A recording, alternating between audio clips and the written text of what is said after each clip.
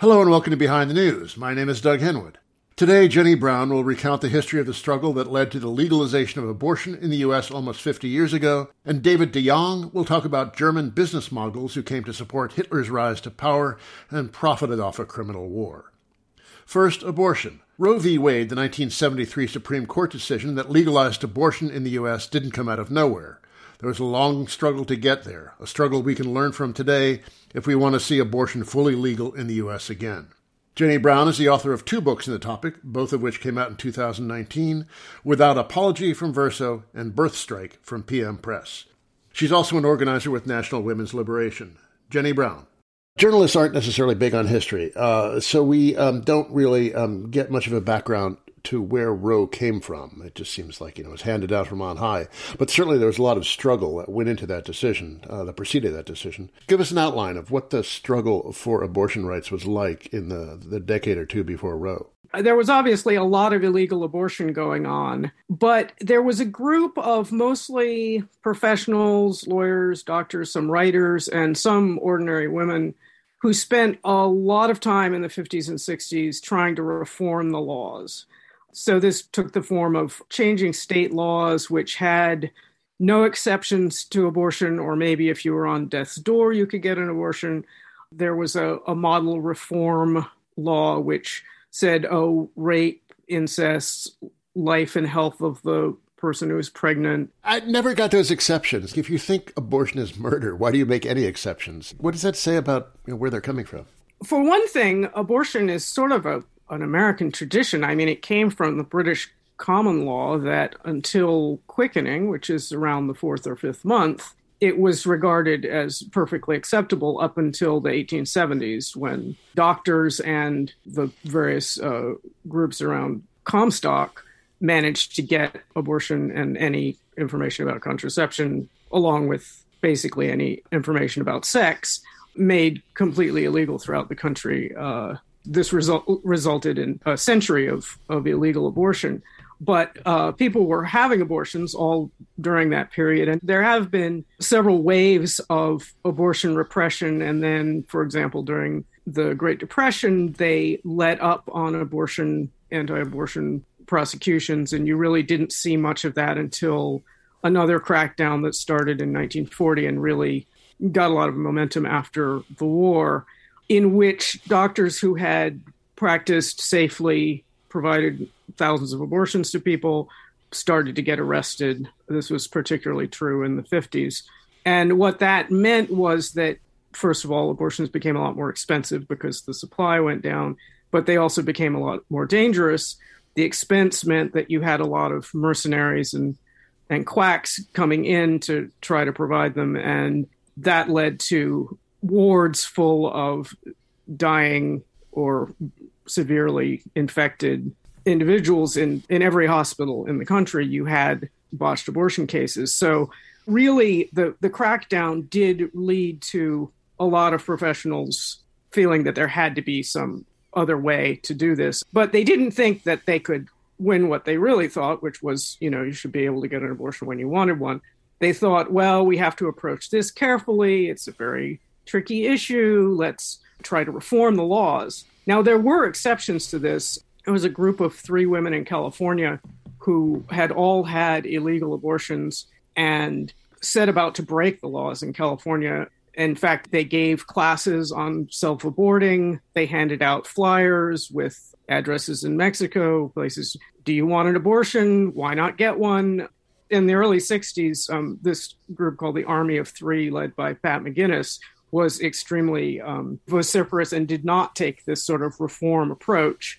But for the most part, across the country, it was a reform approach. Now, that ended when the women's liberation movement took on abortion as an issue. And the women's liberation movement comes it's largely a cadre of women who had been in other movements in the 60s at first. So in the Southern Civil Rights Movement, in the anti-war movement, and the student left.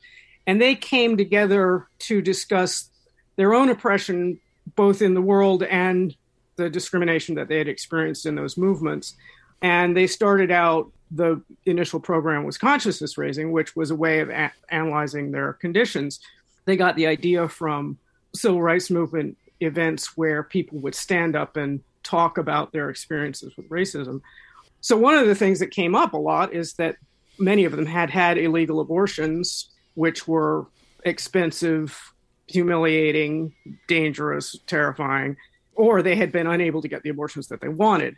And they realized that they had not really talked to anyone else about these experiences. They'd been blaming themselves, how could I be so stupid, careless? Why did I get myself into this situation?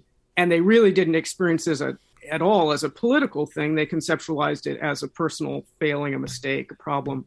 Well, consciousness raising and hearing all of these other women talk about it made it into something they could conceptualize as a political demand. And we have to remember that also abortion was legal throughout the socialist world by the mid-50s. So, and then in 1967, England liberalized the law to make a health exception, which doctors then started providing abortions on the most broad version of the health exception. So it was essentially legal in England too, and people were aware that this was true. So it definitely helped to have some international comparisons, but basically they realized that breaking through secrecy and shame were tremendous ways to really unite a movement around getting abortion to be legalized. And so their first action in New York was they broke up a reform hearing, a reform panel. They were discussing these various exceptions. If you'd already had 4 kids, could you maybe get an abortion? And a group of women snuck in, wearing their pearls and looking very staid, and then started to break up the reform hearing. They were allowed to go on for 30 minutes yelling about their illegal abortions and what had happened to them, and saying, well, I wanted an abortion 3 years ago and now the kid is 3 years old. And eventually they locked them out and conducted the hearing in a closed room. But the feminists decided that, and this was a group that would soon be called Red Stockings, decided to hold their own abortion hearing, and they called the press and got a church and held their own hearing. And they spoke about their illegal abortions for the first time that had ever been done. And it's interesting to notice that the feminist movement, all through this century of illegal abortion, the feminist movement had not taken up abortion as an issue. Birth control, yes. Abortion had never been an issue in the 30s, really was never demanded. Margaret Sanger, who, the right wing hates, was never in favor of abortion. She always thought that it was too much of a nervous strain. Even when she went to the Soviet Union and saw abortions performed safely in hospitals, she still thought that it was too dangerous and always just was for birth control. So really, when the feminist movement starts to take this up, this is a movement that's growing by leaps and bounds. Suddenly it becomes a mass issue, and you have enormous marches, you have hearings getting broken up all over the country, and there's just a lot of momentum to change the laws, which succeeded in changing the law in 1970 in New York. And then shortly thereafter, Roe is decided, basically because so many laws in other states are being changed or are going to be overturned by lawsuits. In Washington, D.C., abortion was made legal by essentially overturning the D.C. law for vagueness. In California, they had liberalized the laws. Hawaii had liberalized the laws significantly. So clearly there was a lot of momentum towards changing the law. And in New York, one of the reasons they wanted to pass a law was they were afraid that the legal cases would vacate the law and then there would be no abortion law. So very much a mobilization of a mass movement. That's how we got the abortion law that we were able to get. There was this disruptive political action, consciousness raising, the personal as political entered the vocabulary. But there was also a considerable amount of civil disobedience, wasn't there? One interesting aspect that people don't talk about a lot now is there was a clergy abortion referral service, which was a group of clergy who openly advertised that they would refer. It was the Clergy Consultation Service on Abortion, so they were very clear what they were talking about. And basically, you could go to them and they would refer you to an illegal abortion in another state. They hoped that if they did it across state lines, it would make it a little harder for prosecutors to come after them. And they operated from 1967 until Roe was decided. A couple of them did get indicted at various points. But essentially, this was a massive effort of thousands and thousands of clergy who were essentially referring people for illegal abortions. So that's one part of the civil disobedience. In Chicago, there was the Jane Collective, which provided through somebody who claimed he was a doctor, many, many abortions. And then they sort of got a bulk discount and provided patients who wanted abortions. But then it was revealed that he actually wasn't a doctor. And while they felt really terrible having referred all these abortions to this guy who didn't have a medical degree, that also occurred to them, well, he got pretty good results, very good results. And if he's not a doctor, then maybe we can do it ourselves. So they slowly got trained by this guy to do their own abortions. And they provided around 12,000 abortions during the period that they were in operation. They got raided shortly before Roe and several were arrested. But they did continue to provide abortions up through the decision. Now, of course, underground abortion, that's not effective in changing the law because it's largely secret and underground. But there was an extent to which the abortions were an open secret. And one of the arguments made in the arguments for the New York law to be passed was that people who had money or connections were getting illegal abortions, but they were safe. People who didn't have the money or connections or information were either trying to give themselves abortions or getting abortions from people who really didn't know what they were doing and were ending up in hospitals or dying. And that hit poor people, and particularly women of color in New York. It was Black and Puerto Rican women that were bearing the brunt of that. So the inequality of it, because it was sort of an open secret that you could either go overseas or find a doctor in the US if you had the money, really created some momentum towards changing the law.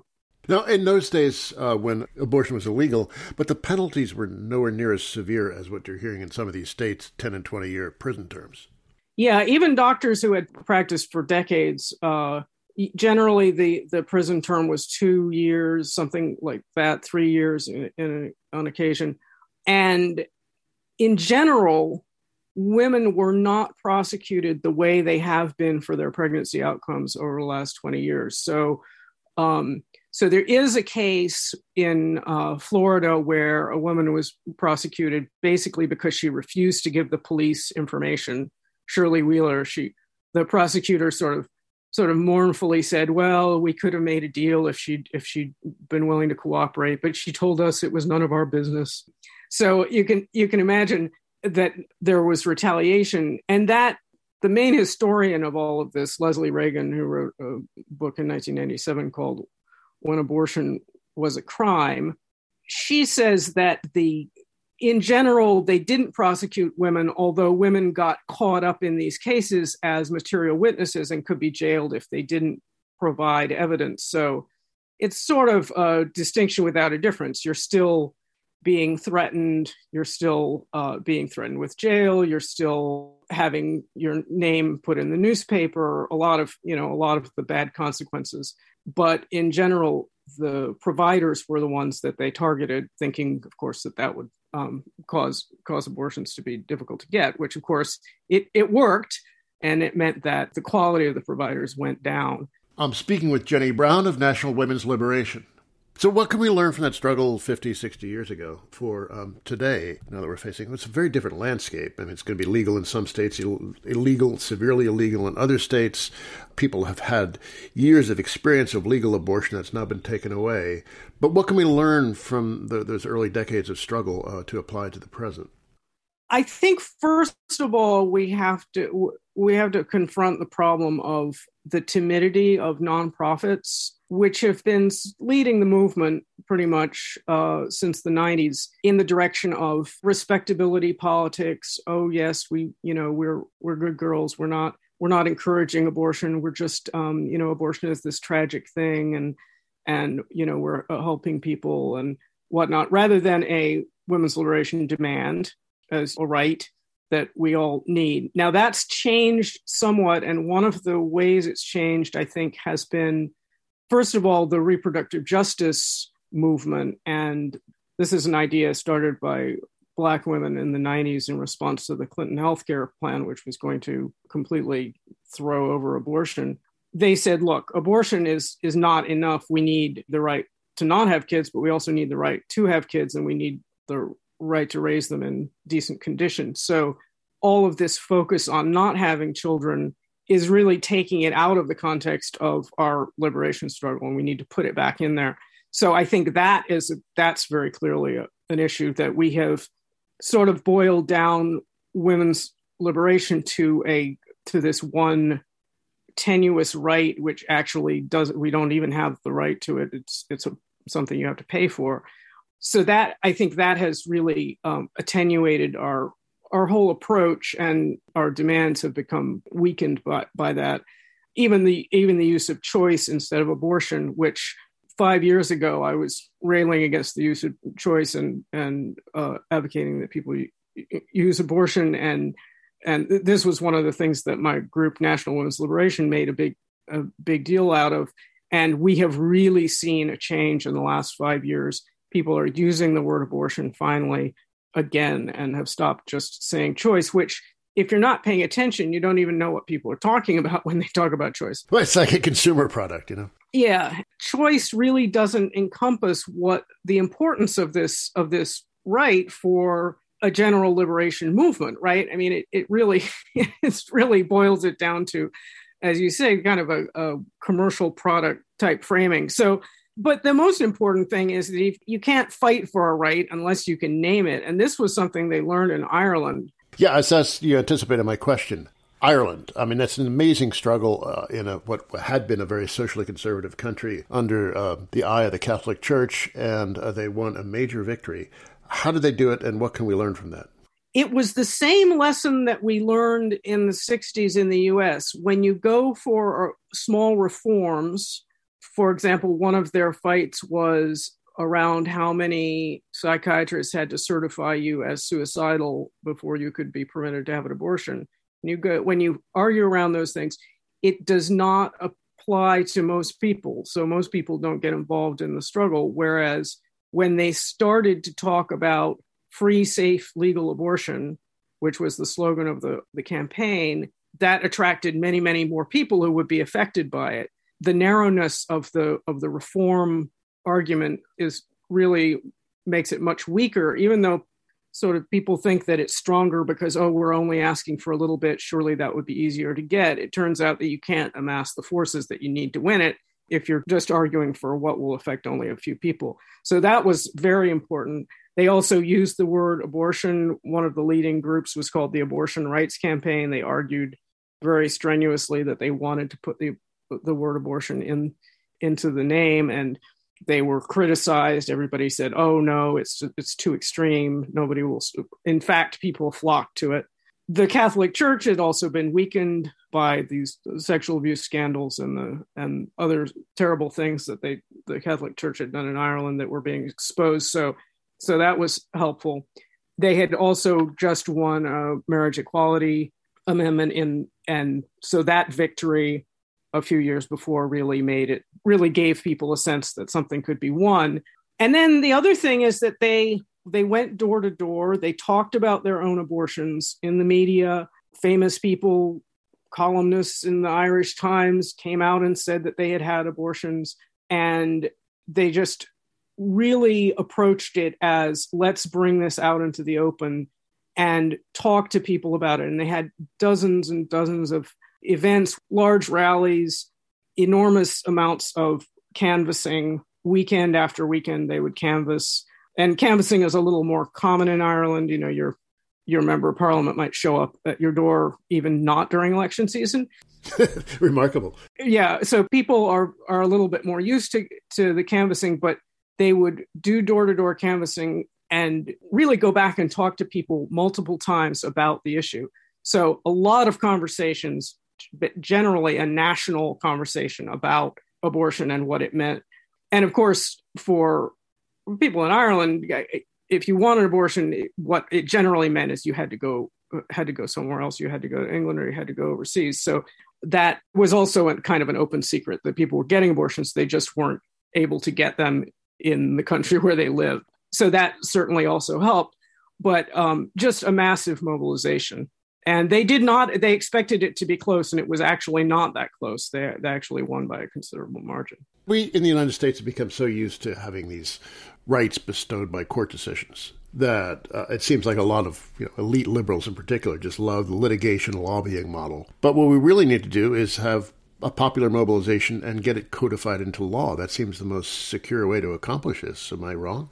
That's exactly right. I mean, and even last fall, we had the Congress passed the Women's Health Protection Act, which would have essentially codified Roe.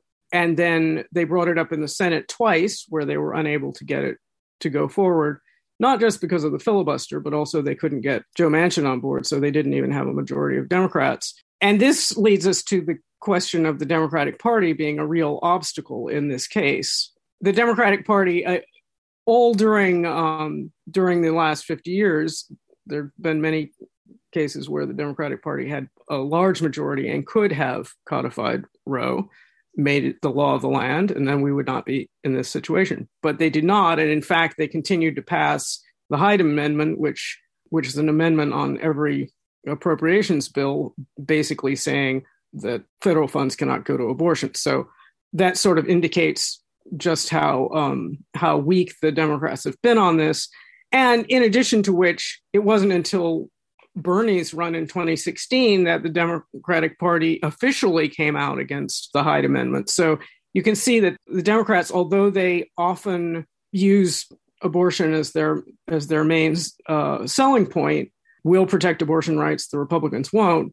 They have not been very vigorous in actually doing that, which means that we are left without a political vehicle to represent the vast majority of people who think abortion should be legal. So that puts us in this position, as we often are in the U.S. right now, of the court makes decisions, the legislature is hamstrung by the filibuster rule, and that means that the court's decisions, whether it's on unionization in the public sector or Citizens United or voting rights, all of these things have been basically handed down by the courts, and we do not have the ability legislatively to respond simply because of the filibuster rule.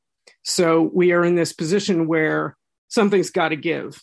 Either the legislature has to, at some point, be able to start legislating, or we're going to be ruled by the court forevermore, which is a scary proposition given what we've recently experienced with these decisions. The right, I mean, the anti-abortion right, or the right generally, like them or not, they've been very successful at getting what they want. And certainly they've been doing that at the elite level, but it's also, to some degree, a grassroots social movement. Is there anything we can learn from their operations? Well, there has been a certain apologeticness and timidity on our side that we do not see much on the right wing. So that is certainly something. Also, a very successful long-range plan to take over the judiciary. I mean, because they do not have the public on their side on this issue, just clearly poll after poll, they had to do it through the judiciary, which was the plan. Now, of course, the Achilles heel is if we actually had a legislature that represented us, we would be able to respond to that very easily. Then the question is, why are the Democrats such wimps? Are they simply unable to get it together, or do they have a mandate to make sure that abortion is actually not that available to people in the U.S.? And in my view, there is a substantial portion of the corporate class that would like to see the birth rate rise. It's now at its lowest point ever in the U.S., 1.64 children per woman. And in Europe, when they experience lower birth rates, they have basically made it easier to have kids by instituting long paid leaves free child care, child allowances, basically a monthly check you get just because you have a child. Here, basically because of a gridlock in our legislature, we have not seen any of those pronatal programs. The only pronatal program that remains is simply to make it harder and harder for us to get birth control and abortion. Hey, we had a child credit for 6 months. Right?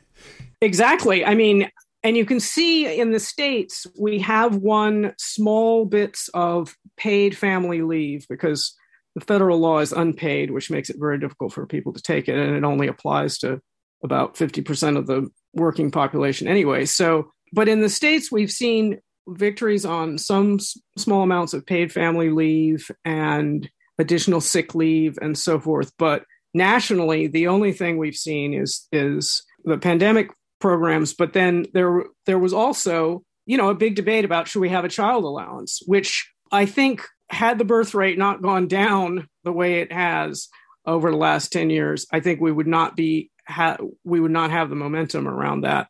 But still, unless you can get practically half of the Republican delegation to support something, you're not going to get it through the Senate. So Biden's plan was sunk as a result. So the problem for the ruling class here is we have a plunging birth rate. We have, an immigration rate that is flagging, partly because people are not that interested in coming to the United States. It doesn't seem like such a great place. There are other places that are nicer. And capitalist growth depends in large part on population growth. And this is openly talked about in other countries. You see it a little bit sotto voce in the capitalist think tanks and occasionally in the press, but it usually comes out as boring demographic concerns. But in the rest of the world, it's very openly talked about how can we get our birth rates up to increase opportunities for profit. Yeah, if we don't have enough young people to support Social Security, we could just cut Social Security, right? Well, they even talk about getting people to have larger families because if you're going to cut Social Security, you have to push those expenses back into the family. So we have to encourage people to have larger families so that we are able to credibly do that. It all fits together, right? In sum, if we want to restore abortion rights, we need a really serious, militant, vigorous mass movement and not a bunch of litigators and non-profiteers. Yeah, and you can see in the States already the lawyers are trying to squeeze out another 30 days, stay this bill here, stay that bill there. But really, the energy in the movement is coming from the abortion funds and the grassroots feminist groups and reproductive justice groups that are there on the ground trying to provide the care and have really been retooling to think about how they can make that happen in states where it's illegal, without having the law come down on people who are most vulnerable and are trying to get abortions. So that's definitely been a discussion. There are also underground networks designed to provide abortion pills to people who need them. There are overseas networks. Aid Access provides abortion pills from overseas. And you can see the right in these states that are about to make abortion illegal or which have already made abortion illegal, scrambling to figure out how they can prosecute bringing in pills, if they can prosecute people for crossing state lines and getting abortions in other places. They can get, somewhat like the Texas law, more laws where there are vigilantes, where anybody can enforce the law by suing somebody that they suspect of providing an abortion. And in response to various prosecutors and district attorneys saying they will not arrest doctors for providing abortions, the Texas legislature is looking at allowing the state attorney general to bring those charges, or DAs in neighboring counties could bring those charges. I mean, they're really trying to figure out how this enforcement is going to work. But meanwhile, we need to make a public demand for a national law that provides for abortion rights, and frankly, a national health system that provides abortion within it, along with birth control and childbirth and all of the other things that we need, because abortion has been accessible, but it's $530. It's not very accessible to a lot of people already, and that has been true for decades. So we didn't really have the right to abortion. We don't want to go back to the status quo where it was barely available. What we want to do is really have this as a right that everybody can exercise. That was Jenny Brown, an organizer with National Women's Liberation and an author of 2 books on abortion, Without Apology from Verso and Birth Strike from PM Press. Jenny discussed the timidity of nonprofits, a point that needs serious emphasis. I once asked a former executive at Planned Parenthood why they made no effort to recruit clients to a movement to defend abortion access. She said it's because abortion is a very private affair, and they didn't want to politicize it. Stunned, I pointed out that it was already politicized, and they were MIA, but she had no real response. And now we see Planned Parenthood chapters across the country folding in the face of state bans rather than trying to fight them. You can say the same of the Democratic Party, which has spent decades saying, vote for us, contribute to us to defend Roe, and now that Roe has been overturned, they're all, who, us? This has a long history. Our current president has a miserable record on the subject. In 1982, he is one of only 2 Democrats to vote for a constitutional amendment to overturn Roe. And here's the previous Democratic president talking a lot of evasive waffle on the topic in an April 2009 press conference. Asked by CNN's Ed Henry about his campaign promises to support the Freedom of Choice Act, which would have codified the right to abortion into federal law, here's what Obama had to say. My view on abortion, I think, has been very consistent. I think abortion is a moral issue and an ethical issue. I think that those who are pro-choice make a mistake if they suggest, and I don't want to create straw men here, but I think there are some who suggest that this is simply an issue about women's freedom and that there's no other considerations. This is an issue that people have to wrestle with, and families and individual women have to wrestle with. The reason I'm pro-choice is because I don't think women take that position casually. I think that they struggle with these decisions each and every day, and I think they are in a better position to make these decisions ultimately than members of Congress or a president of the United States, in consultation with their families, with their doctors, with their clergy. That's been my consistent position. The other thing that I said consistently during the campaign is I would like to reduce the number of unwanted pregnancies that result in women feeling compelled to get an abortion or at least considering getting an abortion. And so I've got a task force within the Domestic Policy Council that is working with groups both in the pro-choice camp and in the pro-life camp to see if we can arrive at some consensus on that. The Freedom of Choice Act is not my highest legislative priority. I believe that women should have the right to choose, but I think that the most important thing we can do to tamp down some of the anger surrounding this issue is to focus on those areas that we can agree on. That was Barack Obama in April 2009. Here are 3 organizations Jenny recommended if you want to support the right to abortion. Her own, National Women's Liberation, womensliberation.org on the web, Aid Access, which provides abortion pills from overseas, aidaccess.org, and Yellow Hammer, a fund that serves Alabama and Mississippi at yellowhammerfund.org. You're listening to Behind the News on Jacobin Radio. My name is Doug Henwood, back after a musical break.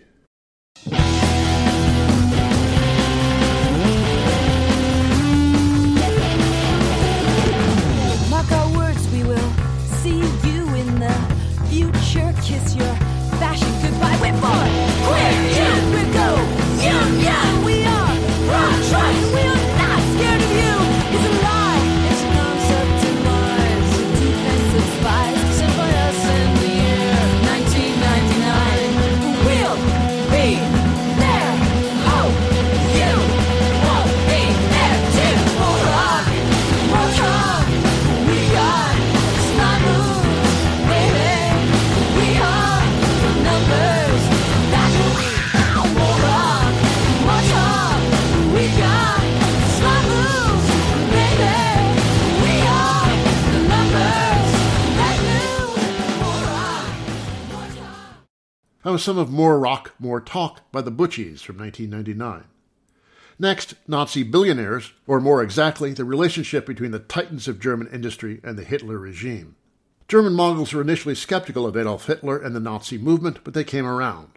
That story is the topic of a new book by the journalist David de Jong, Nazi Billionaires, The Dark History of Germany's Wealthiest Families, just out from Mariner Books. It looks at 5 families in particular who made a fortune off the Nazi war machine and its rich supply of slave labor, and whose descendants remain prominent figures in German business today. David de Jong. Now, you focus the book mainly on these 5 families, dynasties, but I was just curious about the broader German business class. Are these stories typical of what the German big business class was up to with the Nazis, or are these outstanding in any way? I would say their relevance today is the fact that the 5 families that I chose that are still Germany's most powerful and wealthiest business families today. But in a way, they were very exemplary of how the rest of Nazi Germany's or Germany's business class functioned at the time, in the fact that they were sheer opportunists as opposed to ideologues. Yeah, that's an interesting question, because it looks like some of the ones that you write about were worried about communism, yes, and Germany was a mess, but also they were not actively promoting Nazi interests. It looks like they had to be recruited or energized or organized by the Nazis. Is that how it worked? Or was it that they had these sort of feelings, but then really the Nazis crystallized them? Their opportunism was such in the sense that before Hitler had his first electoral success in September 1930, they viewed Hitler and the Nazi Party as clownish figures from the impoverished hinterlands and people not to be taken seriously, or a political party as an entity not to be taken serious.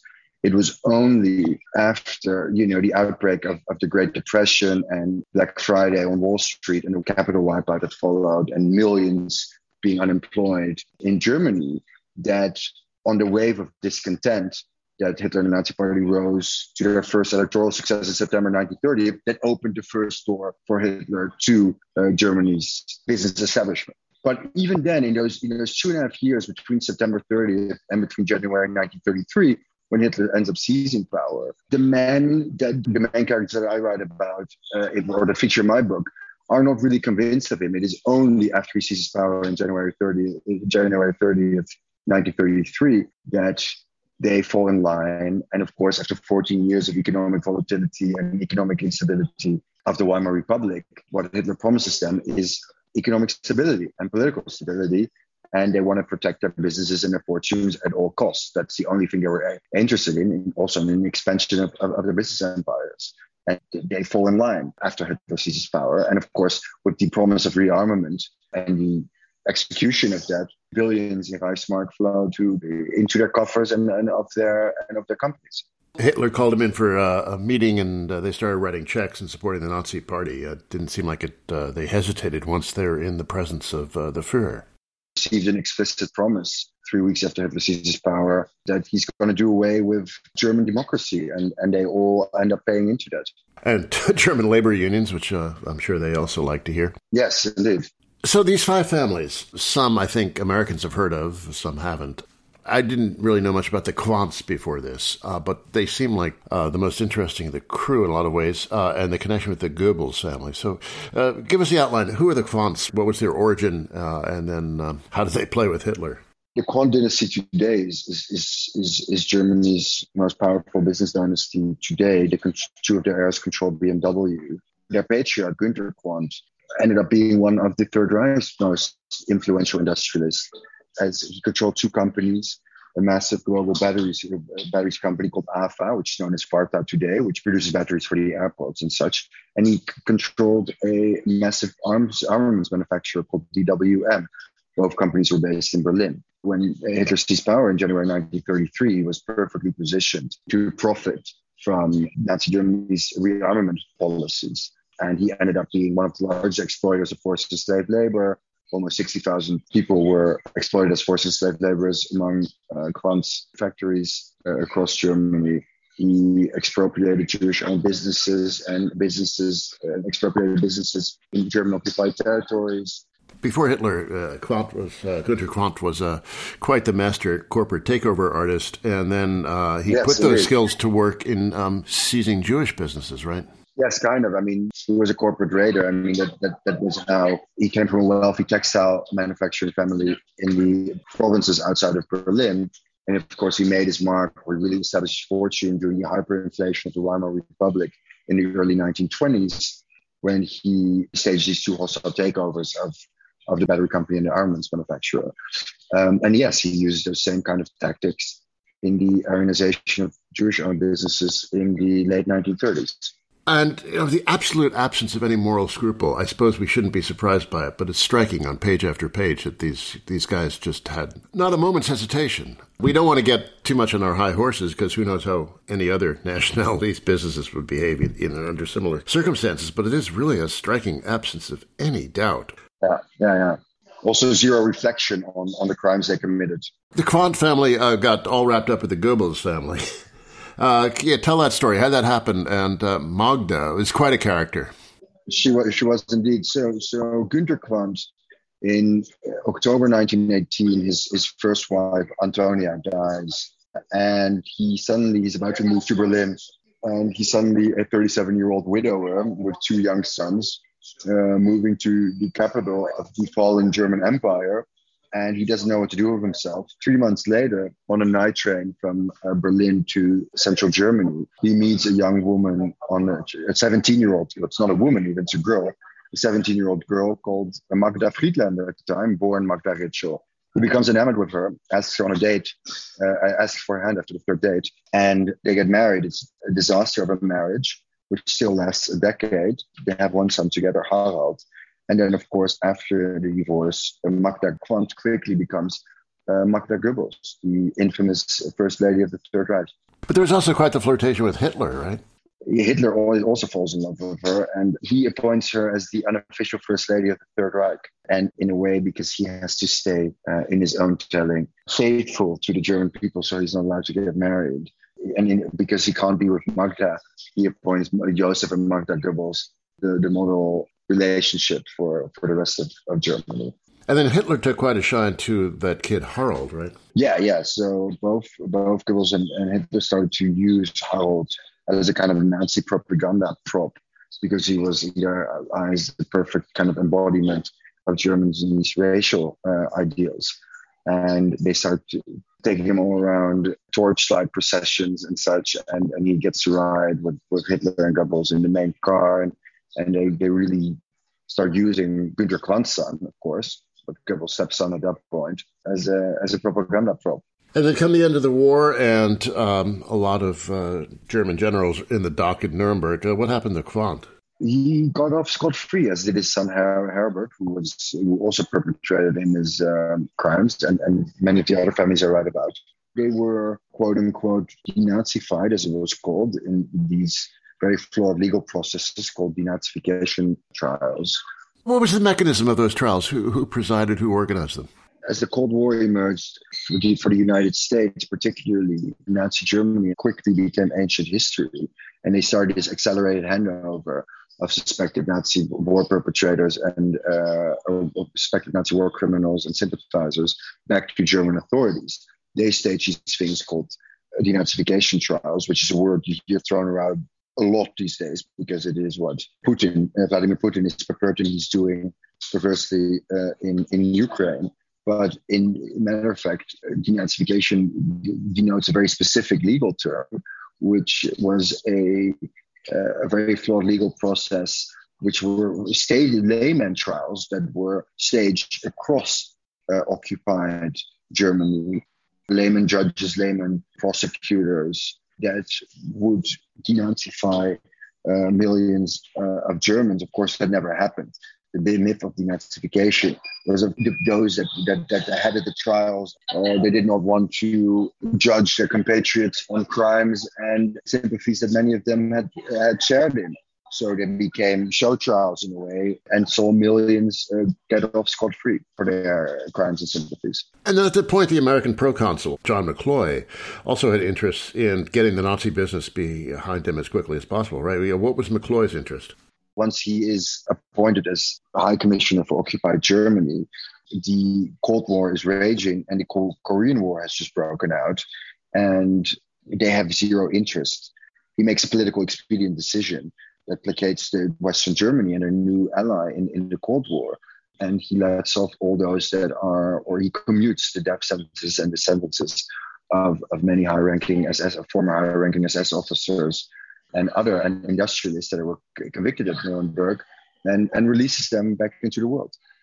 Out of a political expedient decision to placate Chancellor Konrad Adenauer and the Western German public, which they need as an ally in the Cold War, and which they need for the production of armaments in the Korean War. And the German public is sick and tired of seeing their own men held in prison by an occupying force in their own country. And that is, it was a political expedient decision. It was they wanted to placate Western Germany as an ally. I'm speaking with David de Jong, author of Nazi Billionaires, just out from Mariner Books. Did any of these Mongols, who were crucial to the war effort and were heavy users of slave labor, did any of them face any serious consequences, or did they all get off scot-free?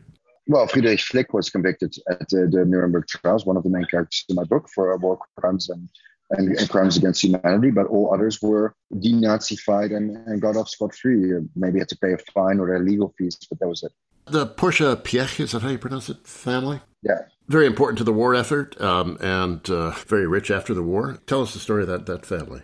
Ferdinand Porsche was, a mercurial car designer, and his son-in-law, Anton Piech, was a tough Viennese lawyer. Together with their Jewish business partner, Adolf Rosenberger, they founded the Porsche car design company in December 1930. They pushed Adolf Rosenberger out of their company in July 1935 and Arianized his stake in the company, expropriated, bought him out for the nominal value of his shares, far under the market value of his shares.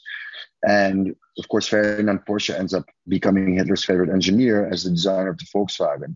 But Porsche, together with his son-in-law Anton Piech, preside over the Volkswagen factory during the Second World War, where tens of thousands of forced slave laborers, including thousands of concentration camp captives, are exploited under the most horrific circumstances to produce weapons and not cars, because the Volkswagen, only 530 Volkswagens were produced during the war, and none of them went to the German people. It all went to the Nazi elite. And then what happened to them after the war? They were denazified and they also got off scot-free. Many of them in this vacuum that occurred between 1945 and 1950, many of them were of the main character of my book. They were arrested and held in internment camps, but eventually were, as I said, were handed back over to German authorities and were let off in denazification proceedings. With Ferdinand Porsche and Anton Piech, it was a little bit different because they were arrested by French military forces and they were held in a French military prison in Dijon. But eventually the trial against them, after a bail of 1 million French francs was put up, completely imploded because the charges against them actually were bogus. But somehow the prosecutors had overseen the fact that they exploited tens of thousands of forced slave laborers at the Volkswagen factory, but only focused in on the expropriation that happened on French territory by Volkswagen during that time. It seemed like the French are more interested in protecting the competitive interests of Peugeot than anything else. Indeed, exactly. Yeah. And today, these characters are still, or their descendants, are very prominent in German industry, German society. That story at the end of the book about seeing a name on the art museum in Tel Aviv was really striking. What happened there? I was actually there yesterday. I was in the Tel Aviv Museum of Art yesterday, and I spoke to the head of publicity. It's two of the main families in my book, the Quandt and the Flick family. They were on the wall there as donors, which includes the granddaughter of Magda Goebbels, prominently displayed in an Israeli art museum, and the Flick heirs, billionaires who have done nothing to reckon with their family's Nazi business history. They were displayed there. Actually, the Flick family name has now been removed, but they had no idea that the Israeli museum, that they were, highlighting two of Germany's wealthiest families that had also profited most of the Third Reich. That's remarkable. Was it seen as some kind of reparations or just an oversight? Or I don't know. They never responded to my questions, these families. So I don't know how they.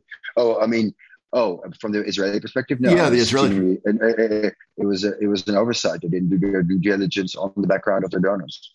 And then one of these guys was funding the AFD, right? Yeah, so one of the main characters in my book, August von Fink Sr., who died at age 91 in London in November 2021, was suspected to be one of the largest backers of the AFD, Germany's new far-right party. And his father, August von Fink Sr., was one of the main characters in my book, was, an ideologue and the supervisory board chairman of Allianz and Munich Re, two of the largest reinsurers today, and fundraised very effectively for an art museum for Hitler in Munich. the House of German Art. And, it's the only example I give him, and was then later thanked for his fundraising efforts by being allowed to Aryanize the Rothschild Bank in Vienna, which is Austria's largest private bank at the time, and the Dreyfus private bank in Berlin. But it's the only example I give of Aris von Fink Senior and Junior of continuity from a Nazi father to a Nazi son, who went on for 30 years from the early 1990s, became one of Germany's largest, wealthiest investors, and became, and started backing far-right and extreme-right causes and libertarian and anti-EU and anti-Euro currency causes, and ended up suspectedly backing the AfD. It was never proven definitively, but many signs point that way. It's easy to say, these are Germans, but really, this could happen anywhere, under any circumstances. And when you described at the beginning the initial reaction to the Nazis, these provincial hicks, comical almost, right. And then suddenly taking power, I don't know, it sounds like an eerie echoes of the present to me. Yeah, I agree. What lessons would you draw from all this for the present and the future? Certainly business leaders, should be more aware of history. They should be more focused on learning from history than being completely focused on short-term profits. Because, as you now currently see what's going on, the devil's pact the Russian oligarchs made with Vladimir Putin, and American business leaders fell in line after when Donald Trump started spouting racist stuff. They stayed mum. After the Muslim ban was enacted, many of them stayed mum after Charlottesville too. Throughout the Trump administration, and kind of vile racist things that him and his other members of his administration were saying.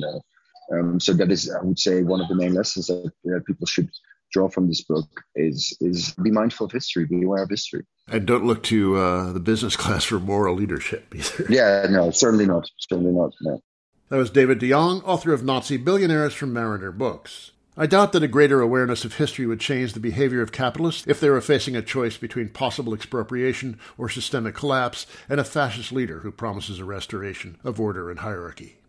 That's it for me, Doug Henwood. Let's go out with this, some of Fascist Attitudes by Agnostic Front. Till next week, bye.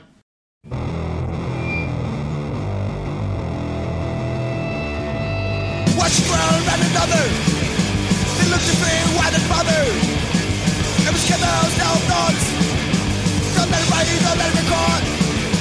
In bash attitudes, we need release. When it's seen it's Friday, the unit and peace. No more anger, no more danger.